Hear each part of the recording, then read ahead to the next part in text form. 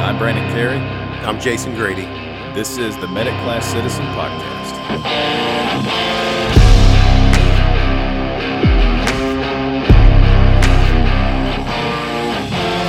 All right, everybody, welcome back. So, as promised, we wanted to jump into some studies and digest the information found in some studies that are published in some good journals.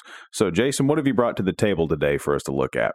Yeah, so we're going to look at the ALPS study. This was a study by Resuscitation Outcome Consortium. Can you explain that for a second? Because I thought that was pretty interesting. What is ROC? What is? Yeah, so ROC, and I'm doing this off memory. So ROC was an NIH grant, I believe, that was many or several cities, EMS that sought to study several different things. So they studied impedance threshold device. They studied ALPS that we're going to talk about today. They studied several other things. So it was a conglomeration of services with some really good research teams attached to them with some of the hospitals that really had the ability. They had the call volume. They had the ability to collect the data, report the data, vet the data.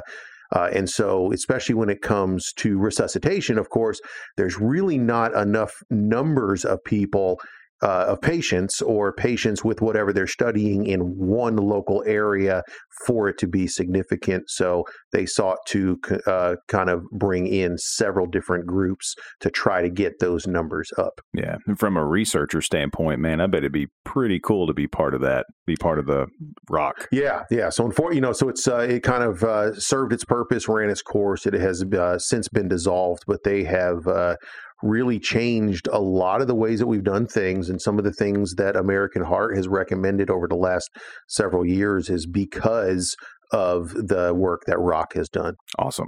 So on to ALPS. Yeah, so ALPS is a really good paper published in the New England Journal of Medicine, about the highest you can go in as far as a hierarchy of publications. So if, before you listen to this one, if you want to go back to the previous episode of how we review papers or some of the things that you need to look at, I think that'd be good to go back and refresh your memory on that. It's amiodarone, lidocaine, or placebo in out-of-hospital cardiac arrest. Yeah, which is better? Yeah. You have the old school guys that are always anecdotally, lidocaine worked just fine. Why you got to give that amio? And then you have all us new punks. Like, what's Lido? Procainamide? What? Yeah, so does it matter which antiarrhythmic you give? And so that's what they sought to study. So as we look through this, as we kind of said, we start with the authors, or this is where I start with the authors. And I'll tell you just a couple personal things here is that I was very impressed with these authors. Now, these authors are from ROC, so they're not, if you're familiar with ROC, these are not new authors, but I can tell you that I know several of these personally. I've spent some time with several of them. And actually the first author, Dr. Kudenchuk, he is Deputy Medical Director of Seattle EMS, or King County EMS. Yeah. And so this guy, he's actually an electrophysiologist, but just a giant in the way that they do resuscitation in King County, and actually has single-handedly became a launching point for the work that I'm doing and get to do as far as with some of the data. So when I see his name, I'm immediately brought into this. Oh yeah, because they pretty much set the bar for the rest of the world. They have. And when you actually dig into what they've done, it's legit, and it hasn't been new. This has been 30 years of work that's been there. So the other ones, and some of the people that he has worked with there, Tom Ray, Graham Nickel, and then another person who we have spoken about on this podcast before, Dr. Joe Ornato, who is the director of Richmond Ambulance Authority in Richmond, Virginia, has written many ACLS books and many parts in the ACLS. And then Tom Offerheide, another giant in resuscitation. So as I look through this, just from my background, I go, yes, these guys are not only passionate about resuscitation, but I know for a fact they go about it the right way. So just looking at that, I don't have any fears about questioning motives or anything. So for me, this is this is a good thing. So as we said before, you can kind of glance through the abstract if you want. And if you only have time to read an abstract, that's not a bad place to go. But let's actually go and actually look at the paper itself. So if we go first to the background, they do a really good job of explaining about where we have arrived. We know that antiarrhythmics, some of the stuff that was published even back as far as 1999 by Dr. Kudenchuk as far as amiodarone, we know that there is, or we have seen a benefit to antiarrhythmics being given in the pre-hospital setting. Now, they quote, about 300,000 cardiac arrests. We know now that it's actually probably more closer to 400,000. Cardiac arrest. So they're even, they're stating the problem, do a really good job. This isn't just, this isn't the office where they're doing the rabies run, and 5 people a year die, in the United States from rabies. Like, okay, that's terrible. I mean, that's terrible. But why are you laughing? From 400,000 to 5, I think we should probably study the one that's 400,000. So, oh yeah. It's changed over the years, and I know for anybody listening to this that's been practicing, way back in the 1900s, like some of us know that when in about the year 2000 is when the American Heart changed from lidocaine to amiodarone. In 2000 was the first time that they put those standards in. So many of us, are familiar with lidocaine and switched to amiodarone. And I can tell you, I don't remember anything other than, oh, these are the new algorithms for American Heart. And I don't remember, seeing any of those studies that say, we should switch to amiodarone. But we do know that we do need to give an antiarrhythmic in cardiac arrest, or that's what we have known forever. So they just sought to say, well, does it matter if they get amiodarone or lidocaine, or does it matter if they don't get one at all? And so that's how they sought to do this. So it's not in this paper. You have to actually go back and look at what they submitted for their methods initially, and this is what they had. They wanted to get 3,000 patients. Because that's a pretty good number. That's a really good number, especially with cardiac arrest. If you think about the number of cardiac arrests you run, to get 3,000 patients that are going to be included in this study. And remember, we'll talk about the inclusions in just a second, but for 3,000, this is just 3,000 cardiac arrests. So the inclusion is they have to have refractory VFib or VTAC. And refractory VFib, VTAC, they defined as anything 1 shock or greater. If they stayed in VFib, then they got included in this. So just think back to all the cardiac arrests you show up, their PEA, their asystole, or their VFib, you shock them once and you get, and then they go into a PEA or asystole. Those are excluded. So to get 3,000, they got to get 3,000 patients. They have to be in refractory VFib or VTAC. So we're already getting pretty specific here. Very specific. Very specific. And I know as you're listening to this, think of all the cardiac arrests you run that meet this criteria. It's pretty low. Mm-hmm. It's pretty low. But we know these are the ones that are likely going, or the hypothesis is these are the ones that benefit most from lidocaine or amiodarone. And of course, if they weren't in VFib, you wouldn't be giving this because it wouldn't be down the algorithm anyway. So they have to have IV IO access, and they have to administer either 450 milligrams of amio total or 180 milligrams of lidocaine total, or they're going to get a placebo. Now, we talked in the past about looking at these studies and the power of these studies. They could have gone back and looked at these in different charts. They could have said, well, obviously the patient's not going to know what they get, but we shouldn't care if the paramedics know what they're going to give. No, that's a bias. So they sought to remove the bias. So this was randomized, and it was double-blinded. Mm-hmm. So the paramedic doesn't know what they're giving. Obviously, the patient doesn't know. But in fact, the hospital didn't know. which is another interesting point. So then you're going to look at, in the other method, you got to look at what are they looking for? Well, they said the primary outcome that they're looking for is survival to discharge. Not you have a pulse and you left the hospital. The secondary outcome is they're looking at neurologically intact. And real quick, while we're still talking about the methods here, it's incredibly impressive to me that they had 10 different sites participating all on the same page. Yeah. When you talk about coordination of effort and you're getting this specific with this many controls, you're randomized, double-blinded at 10 different locations, that's impressive. Yeah, it's impressive and that's good, but this is actually brings up later for discussion is the difficulty of training all of those paramedics. And you have to make sure each paramedic does it the same way. So you have to take a paramedic in Seattle who's going to do it the exact same way that they do it in Dallas. Because if they don't do it the same, well, now you don't have consistency and your outcomes may not be statistically significant. So, this is what, just switching gears a little bit, this is what happened in the PRIMED trial with the impedance threshold device. They had 8,000 paramedics they had to train, and a lot of paramedics deviated from the way that they did things. So that was one of the reasons that was a negative trial at the very beginning. And that was very easily missed by folks who did not read the methods.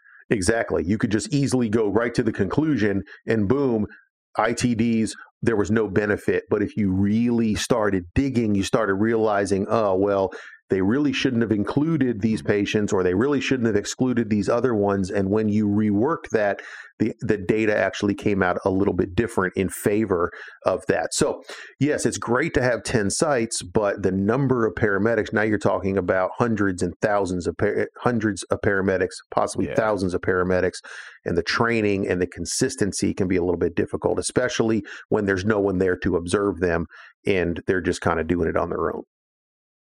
So the way that you have to classify neurologically intact and what you mean by that. A lot of places use the cerebral performance, the CPC category, the cerebral performance category or CPC. They use the modified Rankin score, which is a little bit more specific. It's not as broad.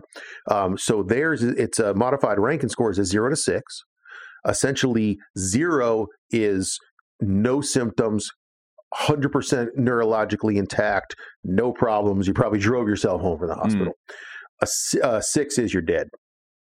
And so, of course, 3 is, moderate disability. And of course, you can classify them a little bit more within there. So further looking at the methods, it was in 10 different cities, but it was actually 55 different agencies. Wow. In those 10 different cities. And again, it's incredibly impressive that they were able to pull this off. Yeah, it really is. And it speaks to, can we do pre-hospital studies? Well, this is a very difficult study to manage. And I think it shows that they were actually able to do it. So the next thing we got to look at is, how do you consent the patient? Well, you can't really consent patients in cardiac arrest. And actually, this has been a sticking point over the years of, is it ethically right to do a variable on a patient that is not the standard of care without their consent? This is where you have to have a thing like an IRB. And this is what they use. They actually used the National Heart, Lung, and Blood Institute to oversee this. And the interesting thing there is they had all of the data. It wasn't scrubbed. It wasn't redacted. They got all of the data so they could actually look at that. So they do this thing. We do this thing in research. It's called an exception. So you can get an exception of informed consent when you're incapacitated. And so this was all vetted out through the IRB, through each individual agency's IRB. Everything was good with that, and that's how they consented the patient. Okay, so now we move on to inclusions. Who are we including? Okay, so you had to be over 18, non-traumatic out-of-hospital cardiac arrest, and that's important because again, you arrest for different reasons. You die for different reasons. You don't become resuscitated. So it's not fair to take a gunshot wound or a stabbing or a car wreck or something like that and say, oh, well, amiodarone or lidocaine didn't work. Well, that's not why you were arrested. So giving that's really not gonna matter. It's not gonna change that. So you have to have IV or IO access, and then exclusion is the patient had already received open label IV lidocaine or amiodarone. So open label is the opposite of blinded. So they know they got it at some other point in their life. They had a previous arrest. Maybe they had a history of AFib and they got put on amio at some time. So if sometime they had given it, because that could potentially skew the data, that maybe if you've had lidocaine in the past and you give amiodarone, perhaps it works, against or so it just wasn't consistent. So those patients got eliminated. And of course, the catch-all hypersensitivity to the drug was an exclusion. So this is how they did it. So imagine the daunting task of this. 10 cities, 55 different agencies. So what they did is they had these packets, essentially, 1, 2, and 3. And they were all packaged exactly the same. They each had 3 syringes, each had 3 milliliters of fluid inside that syringe, clear fluids, nothing labeled. There was no way that whoever was giving that medication could know exactly what they were giving. So the medication was provided. Okay, it was provided by a company, and that's important because you don't want to just just have the guy on light duty just mix up put some amio in one, lidocaine in another, and some normal saline in another, and just throw in an envelope and put it in the back of the truck.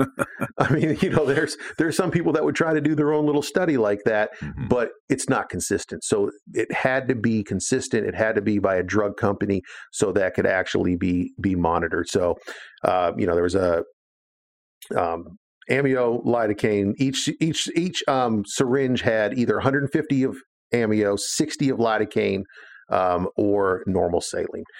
So that tells us that that's consistent. So that's a good method. Randomized, double-blinded. They open it up. They don't see what they're giving. All of it, there's no, amio has 5 milliliters and lidocaine has 3. It gives me a hint on what I'm giving. They all looked exactly the same. So what that's telling me as I'm reading this is a good trial. This is starting to eliminate any or as many biases as possible. So here's what they did. This was the treatment protocol. So after they failed one shock, so they arrived, they're in VFib, they shock them once, and they're still in VFib. Now, all of a sudden, you are enrolled in the trial.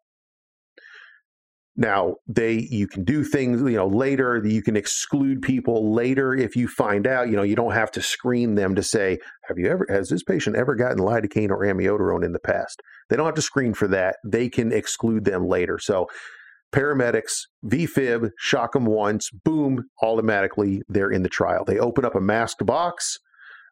When they got in the back of the truck, all drugs were given prior to arrival. So it wasn't they left it at the hospital and then we're not sure if the hospital continued giving that medication or not. They had to give all the medications before they got to the hospital. And then even the trial drug was not disclosed to the hospital.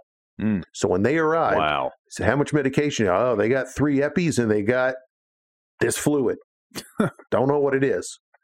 And the hospital was okay with that. The only time that it was unblinded was when it was an emergent safety issue.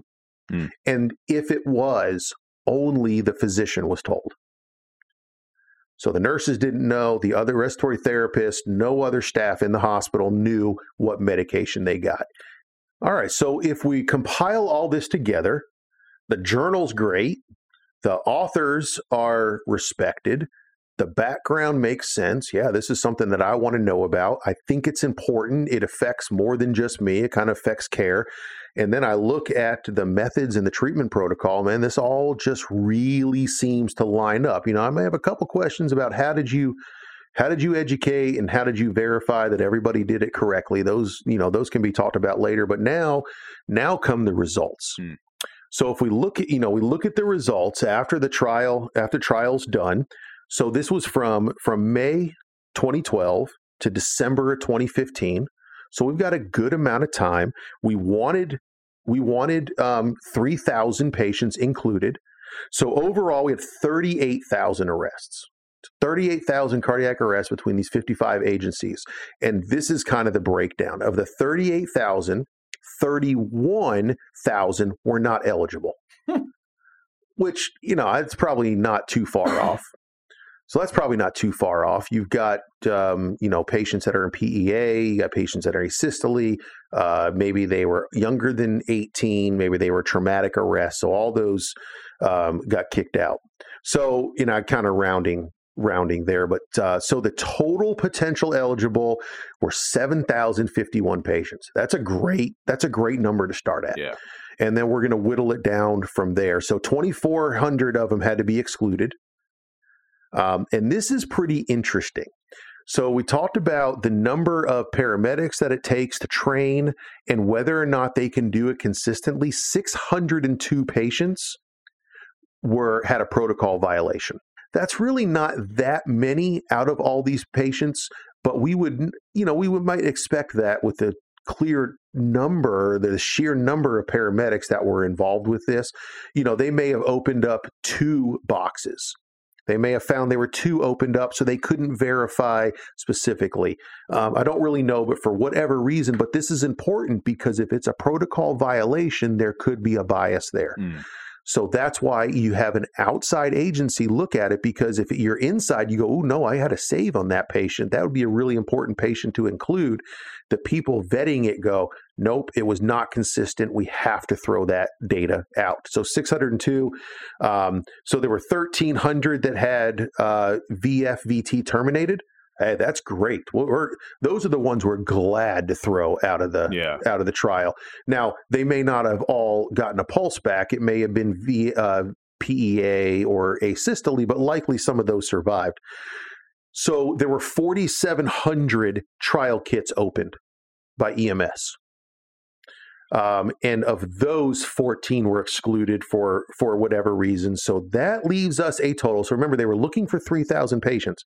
They got 4,653 patients. Yeah, that's great. So even better than they expected, even after they had to exclude them. So this is the breakdown. 1,539 of them got amiodarone. 1,541 got lidocaine. And 1,573 got the placebo. That is a great distribution. That means the randomized worked.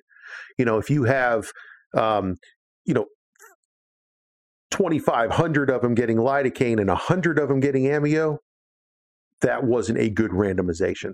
And it did not get randomized appropriately. So this tells us the randomization was good. What is typically the tolerance there for it to be deemed a good randomization? Yeah, I don't think you really want 50-50.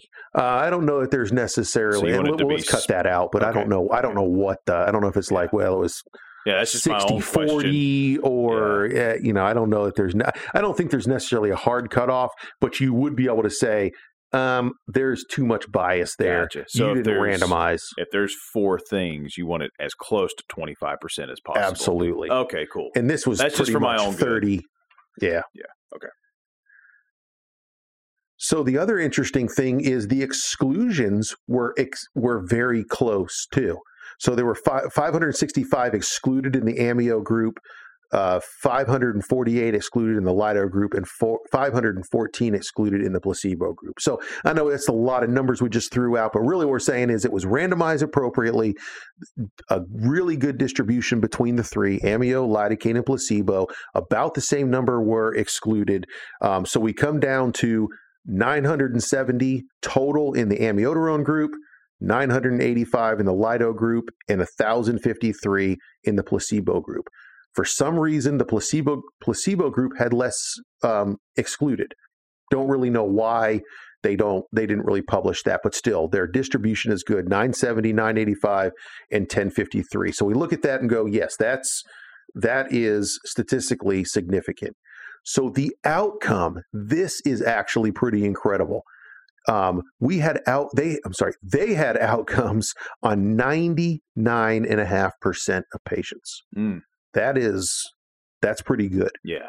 So if you only have them on half the patients, that's not good. So what this told us was the study was not only well done for EMS, but it was very well communicated with the hospitals so that the hospitals can in turn, number one, they'll accept a patient not knowing what antiarrhythmic they got. That's pretty incredible. Yeah. And then they are going to commit to providing the outcomes for all of the patients. And unless they're going to, and they said, oh, that's a HIPAA violation, I can't do that, then this study is sunk. That's your favorite thing right there. I love that.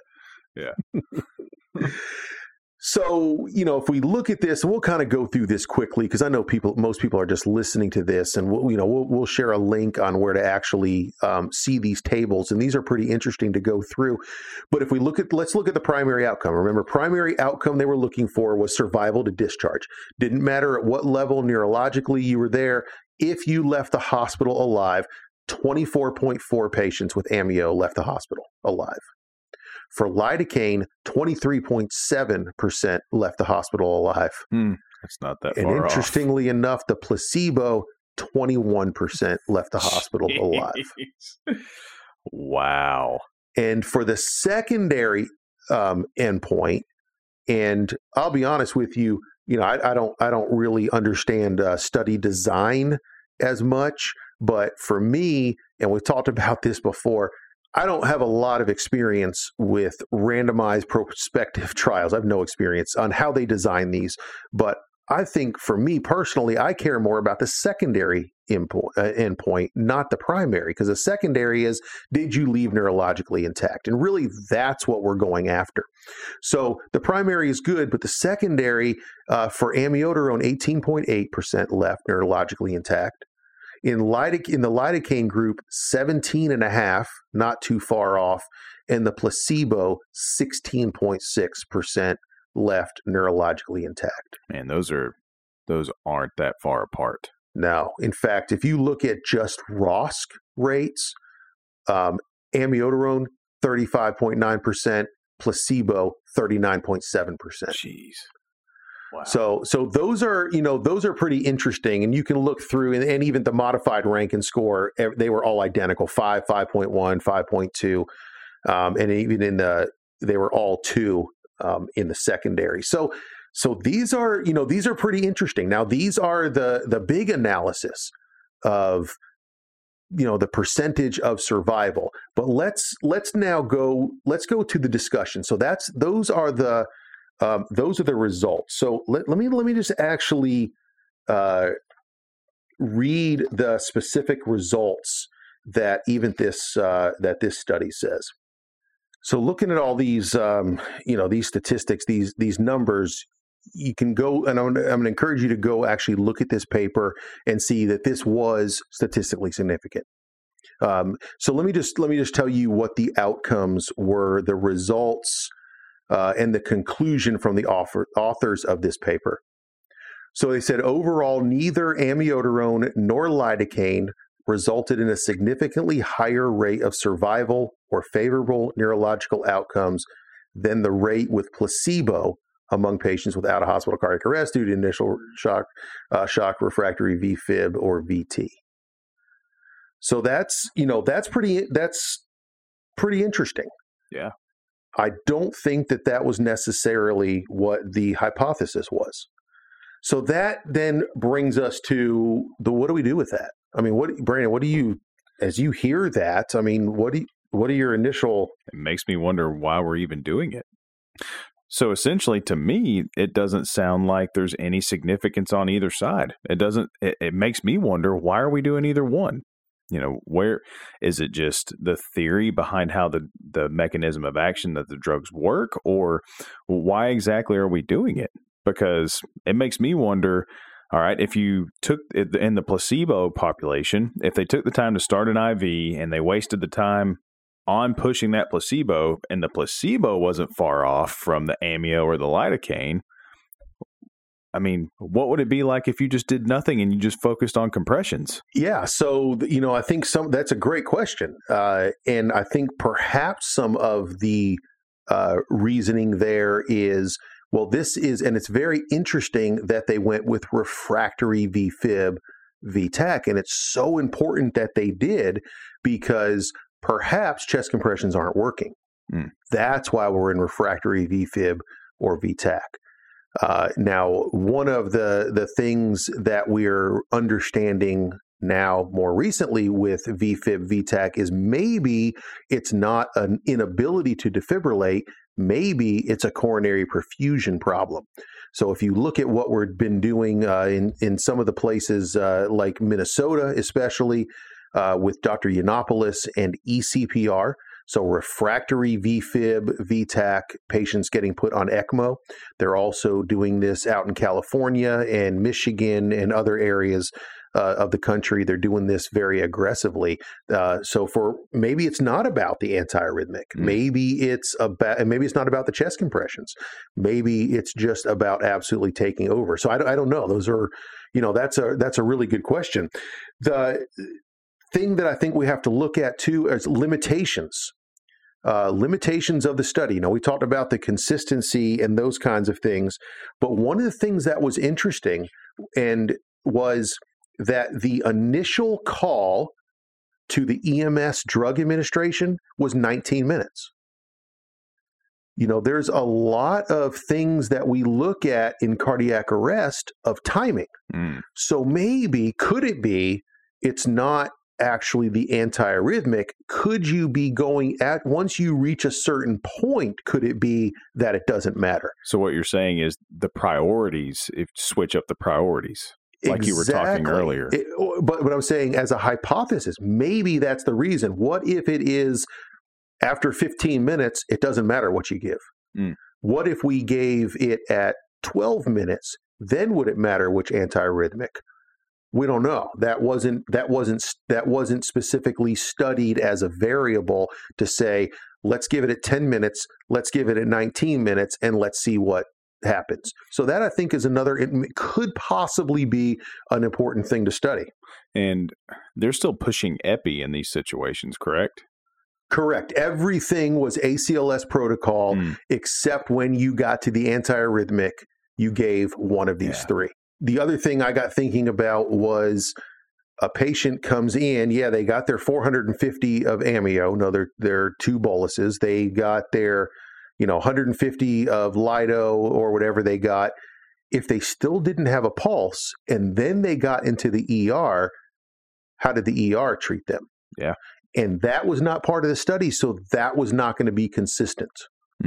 So if they got ROSC after they got to the ER, they were likely going to get a specific type of treatment. That's another, you just can't treat that. You can't bring the patient through that entire protocol from EMS also to the ER. The outcomes differed not greatly, but they actually were different in witnessed versus unwitnessed. I didn't even think about that. So those are all interesting things to look at. So, you have to start somewhere. This was a very well-designed trial. The methods that they did were very good. I think the results were consistent. There were a few little things there that may have, not necessarily statistical significance, weren't statistically significant, but I don't think necessarily changed the outcome of the trial. And so then I think you just kind of go to, opinions. So here, I've got really two opinions on this. One is I think we need to study this more. We talk about, when thinking back to Dr. Benjamin Abella out of University of Pennsylvania, who is big with hypothermia. When I heard him give a talk with us here on 36 versus 33 degrees, or, what should we be doing with targeted temperature management? His thing was, well, we know targeted temperature management works. We may not know the dose yet. And so we have to study that. So maybe we don't know the timing. Dr. Gordon Avey published out of the INCAR, International Cardiac Arrest Registry, that the incidence of epi given less than 10 minutes into the arrest and greater than 10 minutes into the arrest was a big difference on survival. So maybe it's not the actual medication. Maybe we just need to be giving it earlier or in different ways, different doses. Amiodarone really was not ever intended for cardiac arrest. It was intended to be given slowly, 150 milligrams over 10 minutes. Absolutely. We just bolus them because we think that maybe that's a good idea. The other opinion I would say with this is I'm very uncomfortable with cardiac arrest when we ever only study one thing. Yeah. Anytime we're looking for that silver bullet in cardiac arrest, I think we're going to have difficulties. We've tried this with Lucas in the Paramedic 2 trial. We've tried this with other different ways that we've done cardiac arrest. Cardiac arrest is so specific to each patient that if we're looking for that one silver bullet, we're going to have issues. If we think that it's amiodarone that saves your life and we don't do chest compressions, then the amiodarone's not going to matter, or the lidocaine's not going to matter. It doesn't matter what you do after a certain point. Yeah, and you have a system of organs that have failed now. You're going to need a system of treatment to get them all going again. Correct. And, we're also studying a thing that's way later in our chain of survival. If those first few things in the chain of survival didn't work, then it doesn't matter. Now, again, that's why you get over 4,000 patients, so you can have all of that consistent. So you do get a group of ideal, or what you would consider ideal, witnessed, bystander CPR, early EMS defibrillation, early EMS care, and that kind of those kind of things. So, I think this was a great start. It was a great trial. It certainly is not a time for practice change. Certainly is not a time to say, well, we just shouldn't give anything. I think we're going to be very careful to state that this is one trial. As good as it was one trial, and it should not cause practice change yet. But what it should do is cause us to maybe change this up and study it in a different way. Absolutely. You've been listening to Medic Class Citizen. If you like what you heard, check out our website at www.medicclasscitizen.com. Also, find us on social media where you can follow, like, subscribe, and share. Twitter, Instagram, Facebook, and we also have videos on YouTube. Thanks again for listening, and we'll see you next time.